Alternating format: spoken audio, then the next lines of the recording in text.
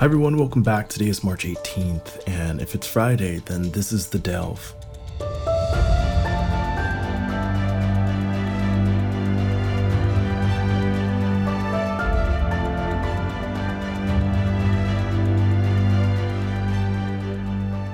Ever since the tragic attacks of September 11th, the US and its allies have engaged in a war on terror, as coined by former President George W. Bush. This war on terror involved the occupation of countries such as Iraq and Afghanistan in search of those responsible for the 9/11 attacks.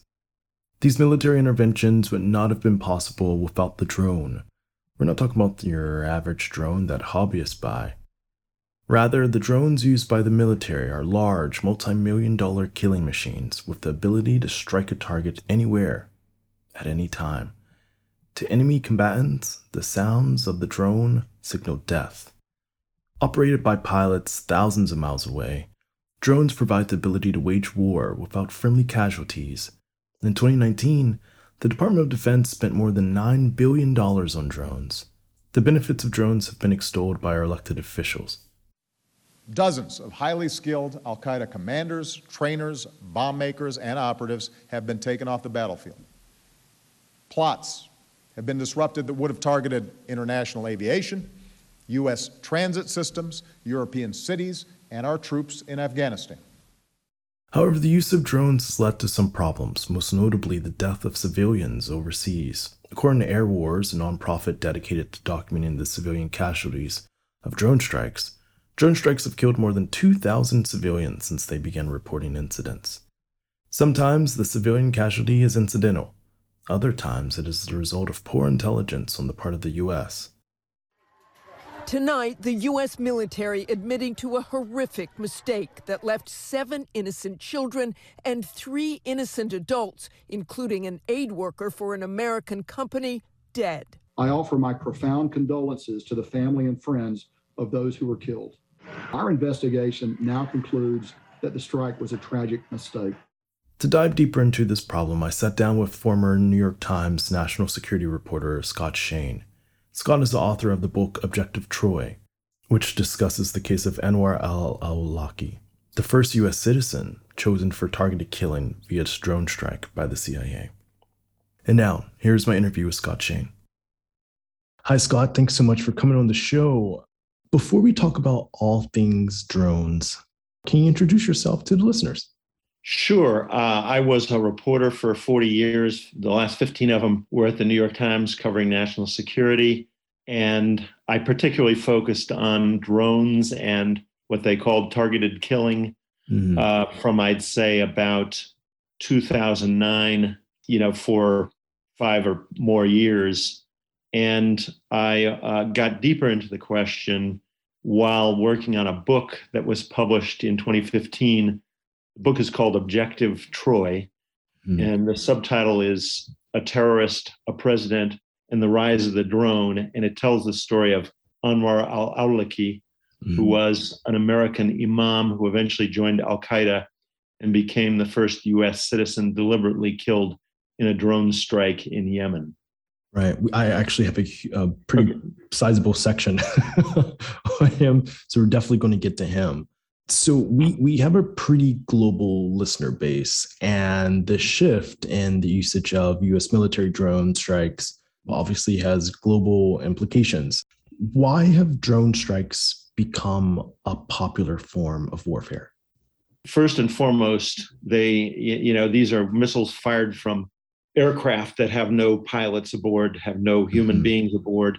And therefore, they're seen in a very narrow sense as very low risk for the attacker. In the case of the U.S., you're not putting American pilots or airmen or airwomen in harm's way. So obviously, it's a very tempting thing to say, we're going to go hit that target, we're going to go kill that terrorist, and the risk will be zero in terms of human lives on our side. And I think that, the U.S. pioneered that, and many other countries watched with great interest and liked the idea and have picked up the technology. And we're seeing it right now in Ukraine. The Ukrainians are using missiles fired from drones to hit Russian targets on the ground. And we've seen it in other places too, such as Israel using drones in Syria, in Lebanon, the French in Mali. However, in recent years, there's been some concerns regarding civilian casualties of drone strikes. Can you elaborate on the civilian casualties as a result? Sure. I mean, it's not only in recent years, it's really almost from the beginning that it became an issue. But in the US history, the drone program was a covert action, or initially a covert action program under CIA, Central Intelligence Agency auspices, which is basically the most secret kind of operation that you can have. And therefore, the US adopted this technology and put it into practice with basically no congressional debate, no public debate. They just said, this is too secret for anybody to talk about, anybody to know about.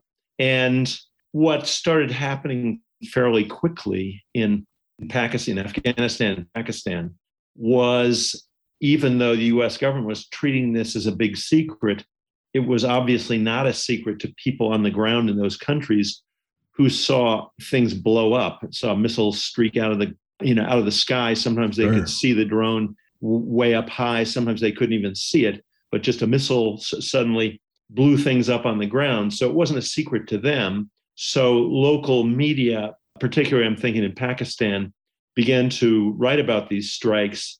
So you had this peculiar situation where the US was pretending everything was secret and declining to talk about it.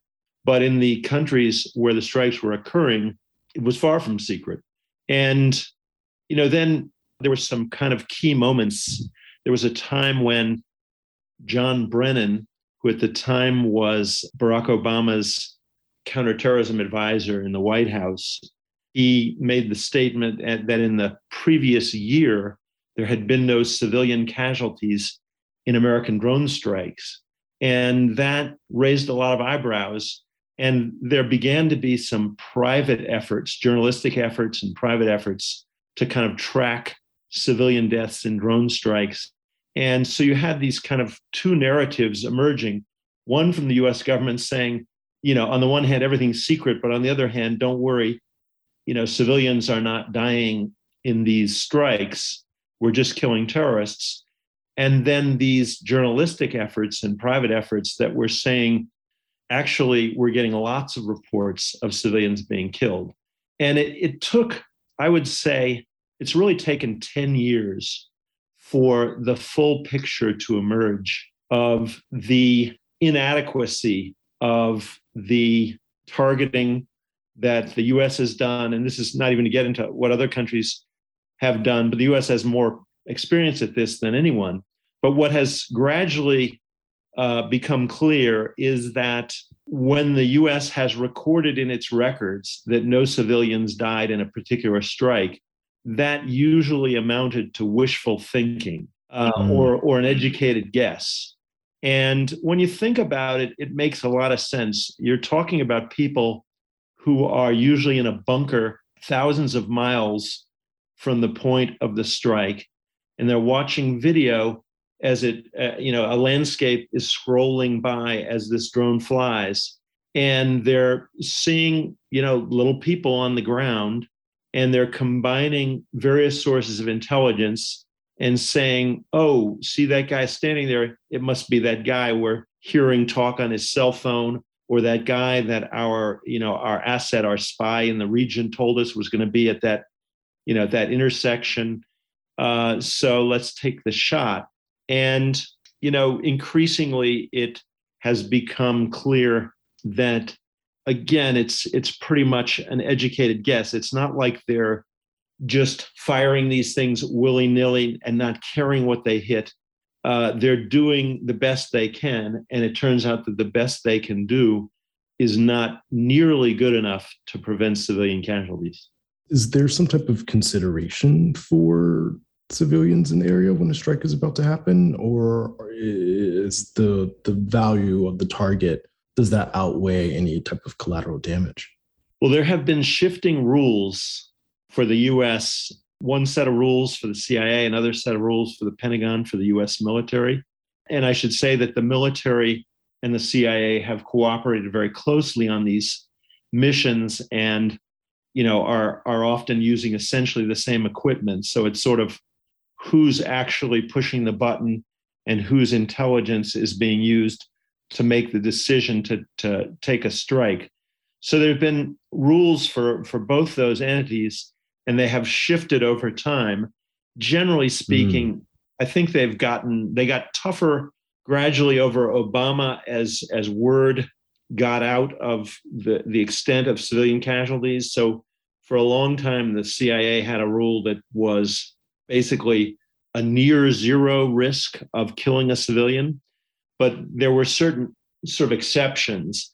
One exception was if there was an extremely high value target and it was, a rare opportunity to kill that person. This would be, for example, an al-Qaeda leader or an ISIS leader. And that person was with a civilian, often a spouse or a child. They would sometimes override those considerations and, deliberately kill the person, knowing that they might or probably would kill a family member or more. So the rules have shifted. The problem is in actual practice, in execution, even if the rule says a near zero risk of civilian casualties, that's still based on the judgment of the operators who are watching their video screens and, making their judgment about who's a civilian and who's not a civilian. And those judgments have increasingly been exposed as way, way off. Very often, the operators believe they've killed, say, 5 members of al-Qaeda, 5 terrorists. And when actual investigation is possible on the ground, which is, not frequent, but when someone really gets to the bottom of what happened on the ground, it turns out that it might have been a family of 5 civilians, or 1 terrorist and 4 members of his family, that kind of thing. So the mismatch between who the drone operators think they're killing and who they are actually killing has come to light. It's taken years, but now it's quite glaring that there's a huge difference between those two. And it's a big problem for the US military and CIA. And I think they recognize it, but of course, they count on public apathy. And a lot of times, the only thing the American public learns is they're killing terrorists in a far off country, right, and keeping us safe. So it remains, a politically quite convenient way to carry out these lethal missions. So there's not like a team that would then be dispatched to the site to actually see who was killed, who was not killed. These are all just kind of guesses.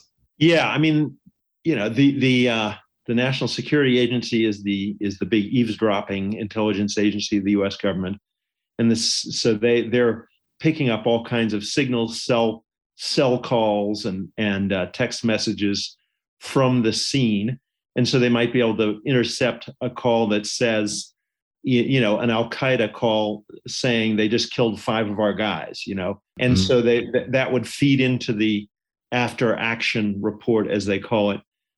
Also, the CIA recruits agents who are usually locals, who are on the ground, who are paid for information. So they might be asked to report what they've heard or what they've seen. And they might be able to say, you actually, it was a bad shot and you killed 5 people in somebody's family. It had nothing to do with al-Qaeda. So they might, there's numerous sources. There are local press reports, which sometimes can be reliable because reporters in a local area know the people or can get to the area and ask around. Right. So it's not like they're completely without input. But I think there's a big psychological effect that has really interfered with accurate reporting on these strikes. And I'll tell you a story that made a big impression on me, and I think illustrated this in a major strike. The first strike in Yemen in many years. There had been one strike shortly after 9/11. I think it was in 2002 in Yemen. But the first big airstrike in Yemen occurred in December of 2009. And it was, in this case, it was not drones, it was cruise missiles. But essentially, the principle applies. These missiles were fired from a ship off, hundreds of miles away offshore at a target in Yemen. And it was it was seen by the US as a sort of emergency because some al-Qaeda guys were plotting to go to Sana'a, the capital of Yemen, and attack embassies, Western embassies, and other Western targets. And supposedly people were actually putting on suicide vests and that kind of thing. It was literally about to start. And so the US called a big strike, and the weapon they had at that time was cruise missiles. And so they used the cruise missiles. About 3 weeks after that strike, it just happened that General David Petraeus, who was the head of Central Command over all the forces in the Middle East, went to visit call on the president of Yemen at that time. And the president of Yemen was generally pretty happy with the US trying to kill members of al-Qaeda in his country, but he said something like, you really have to be careful with the civilian casualties. And Petraeus said, we know all what they said to each other because essentially the minutes of the meeting were later leaked by WikiLeaks and became public.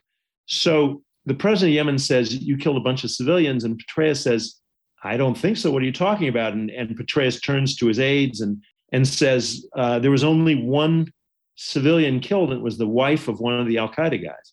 Uh-huh. And it turned out that was one of the rare occasions where you had a full investigation on the ground. And because the Yemeni parliament sent a bunch of investigators there, and they did a report on it.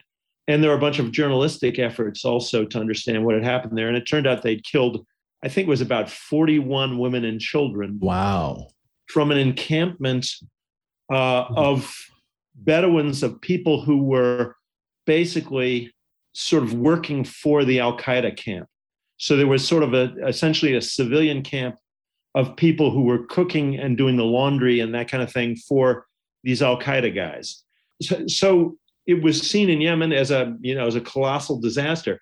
What was so interesting to me about that was, here 3 weeks after the strike, David Petraeus, who was the senior military official who was actually overseeing that strike in real time, clearly was completely misinformed about who had been killed in that strike. And when you think about why that can be, how that could possibly happen, and you just think about human psychology, the people pushing the button, and this applies to every drone strike, the person pushing the button, is sort of crossing his fingers and hoping he's right, that is only al-Qaeda guys on the ground below the drone, and that no civilians sort of, kids run past as the missile is, dropping to the ground. They hope they're killing terrorists, they're killing the people they want to kill, and they're not killing civilians. So there's a tendency to look at what happened afterwards and say, yeah, it looks like we did the right thing. We killed all the terrorists and there were no civilians killed. That's just a natural thing to want to believe, even if you have a little bit of doubt, even if you're trying to be honest. And of course, maybe you're not trying to be honest. Maybe you're thinking, oh boy, we blew it, but I don't want to get in trouble. So I'm going to say we only killed terrorists. But you get passed up the chain of command, and the people who are feeding the information all the way up the chain of command to a guy like David Petraeus, at every step of the way, there's probably a little bit of fudging, a little bit of laundering, and a little bit of a desire not to fully express any doubts that you might have. But the result is that the U.S. command had absolutely no idea of who they'd actually killed in those strikes, and I think we've seen that pattern again and again and again. And again, it's quite a natural thing if you put yourself in the shoes of the person taking that strike, making that momentous decision. You're going to want to convince yourself that you did the right thing. You're not going to want to tell your boss, geez, boss, I really shouldn't have pulled the trigger because we killed a bunch of kids and women and we didn't get terrorists. And this might be an impossible question to ask, but is there any ballpark number as to how many civilian casualties have been the result of U.S. drone strikes? There are official counts and there are unofficial counts, but I think it's probably fair to estimate that the number of people killed by now would probably be in the low thousands. Of civilians killed would probably be in the low thousands. It's impossible to come up with an exact count. I'm sorry, the low thousands, or do you mean like 2,000, like 3,000? Yeah, 2,000, 3,000, I would guess. Wow. That's a wild guess. And, it could be more than that. I mean, one thing you can say about drones and the drone program is, there were basically two claims for this technology. One is that, it sort of had pinpoint precision. And the other is that you could identify from the air, from the video screen, who you were shooting at. And it seemed like in the context of the two big wars, Iraq and Afghanistan, where the casualties, civilian casualties, were in the thousands and eventually the hundreds of thousands. And, and where we didn't seem to be actually making progress towards the goal, the original goal having been to protect the United States from terrorists. When Obama came in and embraced the drone in a big way, that was the thinking.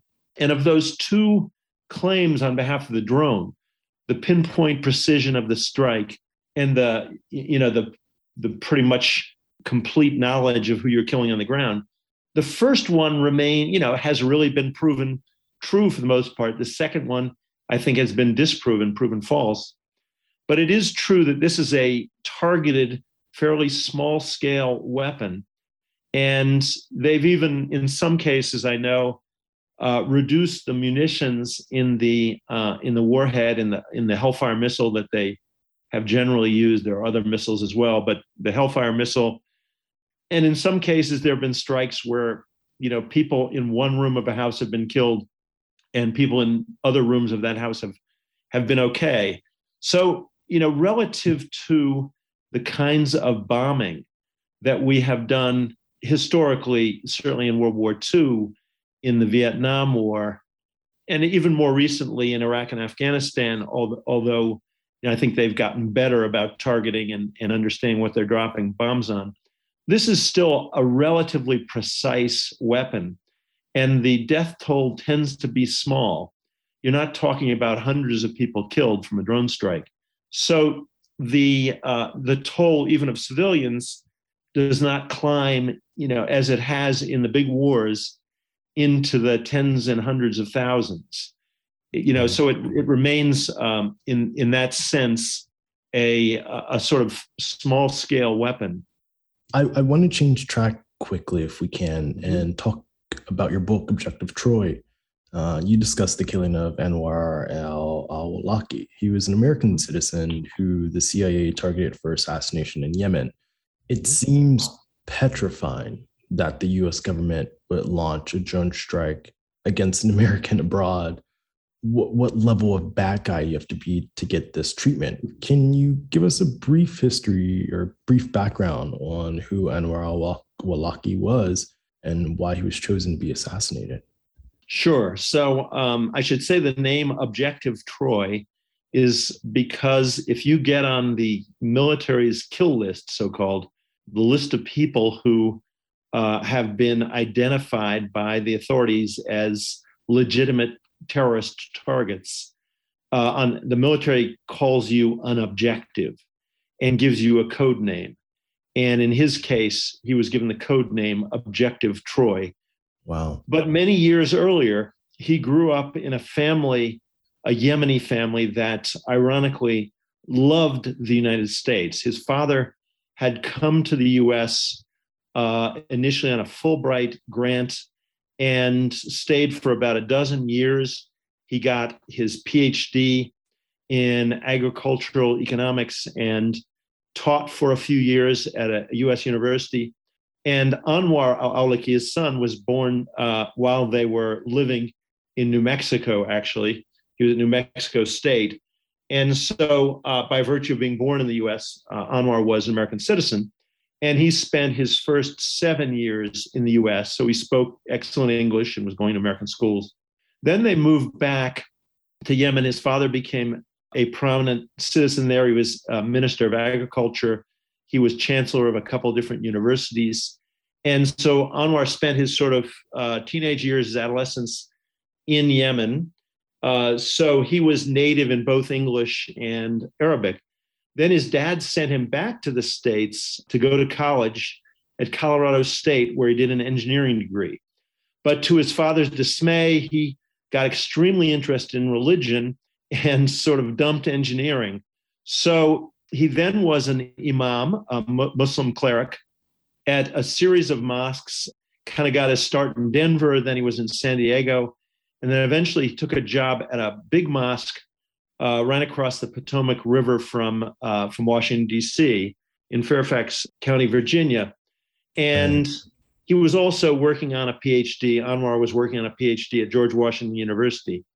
And he was becoming more and more prominent at the time of the 9/11 attacks. And he actually denounced the 9/11 attacks. He told his brother that he thought they were a huge setback for Islam. And he seems to have sincerely thought that what al-Qaeda had done was a terrible thing. But he also was quite skeptical of U.S. foreign policy and of the war in Afghanistan, which of course started after that. And eventually he left the U.S. It turned out that he left the U.S. because he found out the FBI had been following him around and had learned that he regularly visited prostitutes. Right. And Anwar al-Awlaki was married, had some kids, and preached a very conservative brand of Islam. So, obviously that put him in jeopardy of being exposed as a hypocrite. And that prompted him to go. I was actually very surprised to read that in your book. I was like, whoa.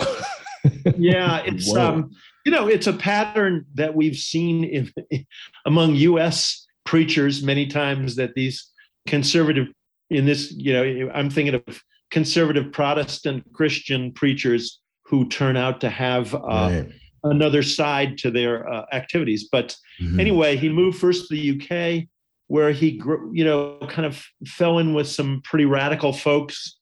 And then he eventually went to Yemen, and after a couple of years joined al-Qaeda and emerged as the leading voice in English for al-Qaeda and for the whole sort of jihadist ideology. I want to get into kind of what were the legal justifications for the killing made by the government. So this was, inside the Obama administration, a very big deal, in part because people might remember that on Christmas Day, December 25th, in 2009, there had been a young Nigerian man who tried to blow up a plane. He was a passenger on this plane. He tried to blow himself up on this plane, which is about to land in Detroit, and it was an international flight. And the bomb, fortunately, did not go off. It burned him, and some people jumped on him, and he was arrested, and he's in prison now. This is but it turned out that Anwar bomber. Exactly, the underwear bomber. And it turned out that Anwar al-Awlaki had recruited and trained this guy.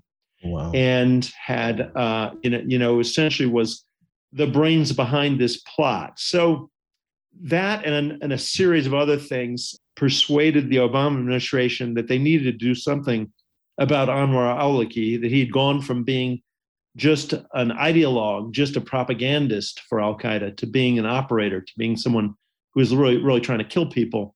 And so Obama asked the Justice Department for a legal opinion on whether it would be legal and constitutional to kill an American citizen in these circumstances. And the Justice Department wrote 2 secret legal opinions which I finally, after a 4-year court battle, got a hold of in redacted form, so we know what they say. And essentially, they said that if that there's a right of self-defense in international law, and if this guy is trying to kill Americans, you can fight back. And if it's not possible to arrest him, if it's not feasible is the word that they used, to arrest him and put him on trial, then it is legal to kill him.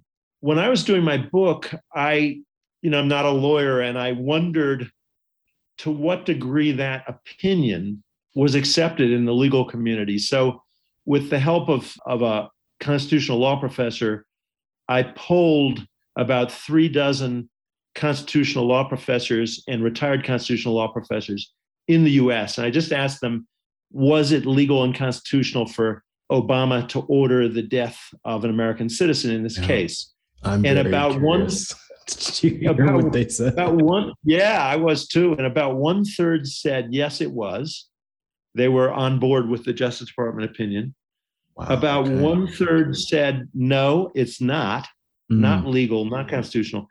And about 1/3 said it depends. And they wanted, to get down into the gory details. But to me, that showed that it was an unsettled question, and still is an unsettled question. Obama, who initially felt constrained by the secrecy that surrounded this program, eventually, about 2 years after al-Awlaki was killed, gave a speech on the drone program. And al-Awlaki's killing was sort of the centerpiece of this speech by the President of the United States. And he said that he believed, of course, that this was legal and constitutional.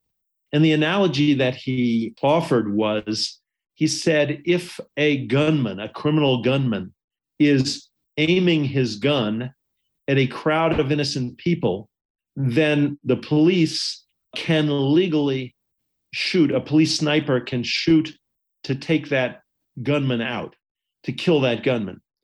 There's no criminal charge, there's no trial, there's just an emergency situation where you kill the gunman to save the civilians, save the innocents. And he said, essentially, that was the situation that you had with Anwar al-Awlaki.